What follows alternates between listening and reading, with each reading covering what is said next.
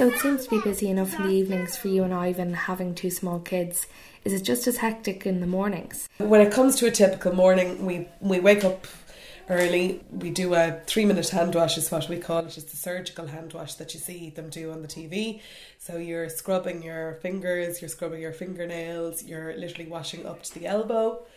We clean down his catheter, which is the tube in his tummy, and then we disconnect him. And there's a moment, we kind of call it our bomb disposal moment, because there's a moment when you disconnect him from the machine and you're putting a cap onto the catheter, or the tenchcough as it's actually called, that if something happens, if you drop the wrong lead, if you drop the tube that's connected to him instead of the tube that's connected to the machine, if you drop one of those, I mean, it's a straight shoot straight into Crumlin, because if there's any kind of contamination of this tube, it means that his tummy, he could get a thing called peritonitis in his tummy, and then it makes this sort of dialysis very, very difficult. Okay. Okay. So we're in Sam's room now. Can you describe what everything is to me? I've tried to keep it kind of as kid-friendly as possible. So all his dressings, all of that sort of stuff is there, but we have it in the little multicoloured cabinet there. This is the actual machine itself. So this is the bag of fluid that goes in and out to him. I'm not going to touch it. Quite a big bag of fluid. Does That's that all 5 run overnight? litres. Yeah. 450 millilitres goes into him in each cycle. So in the morning time, this little bag at the floor, or on the shelf here, will be full of fluid. So Sam undergoes dialysis at night, and I suppose, how do you prepare for that? So you start off, you have to clean down the room, you have to sterilise the room. So you make sure all the windows and doors are shut. You clean the whole room with the alcohol wipes.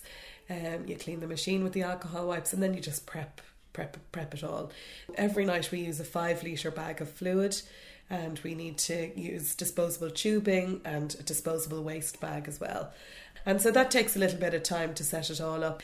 And then once that's done, they come upstairs and we'll change dressings. Some nights we have to change the dressing on his feeding tube and his PD catheter, and that takes time. Ivan has to hold him down. It's a non-touch technique. So what you're doing is, again, you're doing this wash from your fingertips to your elbow, but you're using these, you're dropping all of the sterile gauze onto the sterile drape. Like, it's really stuff that you kind of see, you think you only see in the movies, or you see it in an operating theatre. And does Sam, I suppose, know? No. Does he ever kind of react to it at all? No, he's gotten to be, we think he started his terrible twos in the last couple of days, but no, he doesn't. He just, this is his life since he was 4.5 months old, so it doesn't really feel any different to him. And indeed for Ali, she doesn't know any different either, because when her baby brother was born, he was sick, and she's used to going in and out of Crumlin with us. She's used to the whole process. She in her own little way, she helps us, but we have to keep the doors shut when we're doing the dressings, and we always give her the option of whether she wants to be in or out, in the room with us. And oftentimes she'll just say, no, I'll be out, and she'll play in her room on her own. And was it hard to explain that to her? Like, obviously you knew Sam was going to be ill when you were pregnant. Was it hard to explain that to her? Well, we didn't know he was going to survive, and a lot of my friends were having their second babies around the time, and a lot of her little friends, and they were all getting excited about the babies, and we just told her that we didn't know if our baby was going to come home with us. We were honest with her. She knew there was something up with us. She knew by our temperaments and so on.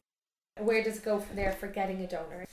His nephrologist, Dr. Reardon in Crumlin, is very happy with him. He thinks he's a great fella. He's a great grower. He's developing all along the normal way that you would expect him to. What he told us at our most recent appointment in November is that he really thinks that we're a good year away from transplant. Now, what we want Sam to be reasonably tall enough, or at the very least, his torso to be reasonably large enough that it can take a full kidney. You don't want to be squishing the kidney in there to the detriment of other organs. And the likelihood is that it's going to be an adult kidney, whether it's mine or Ivan's or somebody else close to us in the family. We haven't been tested and we haven't gone there yet. What we've agreed with our nephrologist, Dr. Reardon, is that at that point, we will start testing ourselves and our immediate family, whilst in tandem we're sitting on the list waiting for a deceased donor. And if a deceased donor doesn't arise, then hopefully we'll be able to take a living donor from one of us. But I struggle with the thoughts of a deceased donor. I do, and I don't think it's an easy decision for a family to make at a time of intense grief. And I'm so grateful to anybody who would even consider donating their organs. There's a part of me that feels very sad about, waiting by the phone, knowing that someone else is getting the complete opposite phone call to what I'm getting. I'll be told your son has life, and somebody else will be told your kid or your husband or whoever has died.